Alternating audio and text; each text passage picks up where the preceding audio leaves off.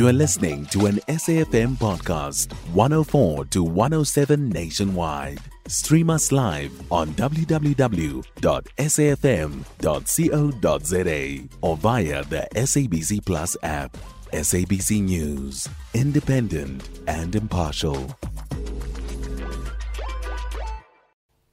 So the rationale behind our encouraging of rationing is really rooted, I think, in making sure that there's equitable access to eggs during this period of crisis in that value chain. I think we can all appreciate that not everyone can get to the stores in the middle of the week, especially those on lower incomes. So we have seen rationing as perhaps one of the ways in which to stabilize supply such that more people can get access to, even if it's only just 1 6-pack of eggs, rather than a situation where everything is being bought up during the day and then there's nothing left on sale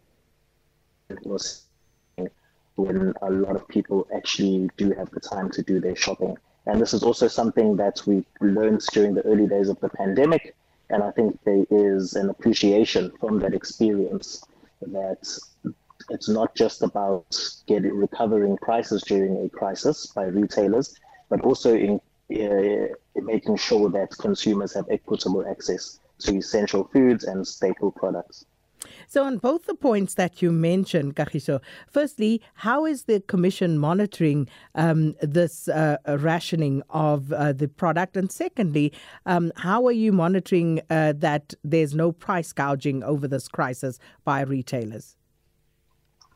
Thanks, Sakina. So it's difficult, I guess, to monitor rationing, and we hope that retailers who have announced rationing are indeed sticking to that. I think it's more a case of, say, head office being able to monitor their managers. But I see no reason why, for example, a manager of a retailer in your neighborhood would want to deviate from that instruction from their supervisors at head office. In terms of pricing, the Commission has been engaged in essential food price monitoring for a long time now. And we continue to do that, and we'll do that with the various data that we have at our disposal. And we'll publish this periodically in the next food price monitoring report. So as far as price gouging is concerned, what penalties could companies possibly face if found guilty? So if found guilty of price gouging, the penalties are in the Act, and the Act prescribes that a company that is in contravention of the Act can be fined up to 10% of their revenue. And this approach was also affirmed in several of the COVID-related price gouging cases. So there is a legal basis for our interest in this, because this is another crisis time, and we are monitoring the markets for that sort of behavior.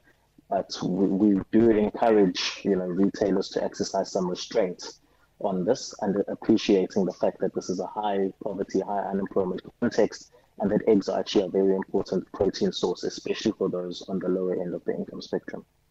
And for consumers who want to report any potential price gouging, what could they do? Who do they get in contact with? So consumers who want to report price gouging can do so directly to the Commission. The email address there is ccsa@compcom.co.za. So Compcom is compcom.co.za, as well as through the Commission's telephonic lines 012-394-3200. And in that case, you just outline where you saw the worrisome prices, the price that you saw, and we will take it from there. It's not a sophisticated exercise at all. As you can imagine, we don't want people to shy away from engaging with the system. So nobody should worry about the fact that they're not a lawyer or haven't engaged a lawyer. It's a very simple way of just saying, look, I saw this price here, please have a look into it.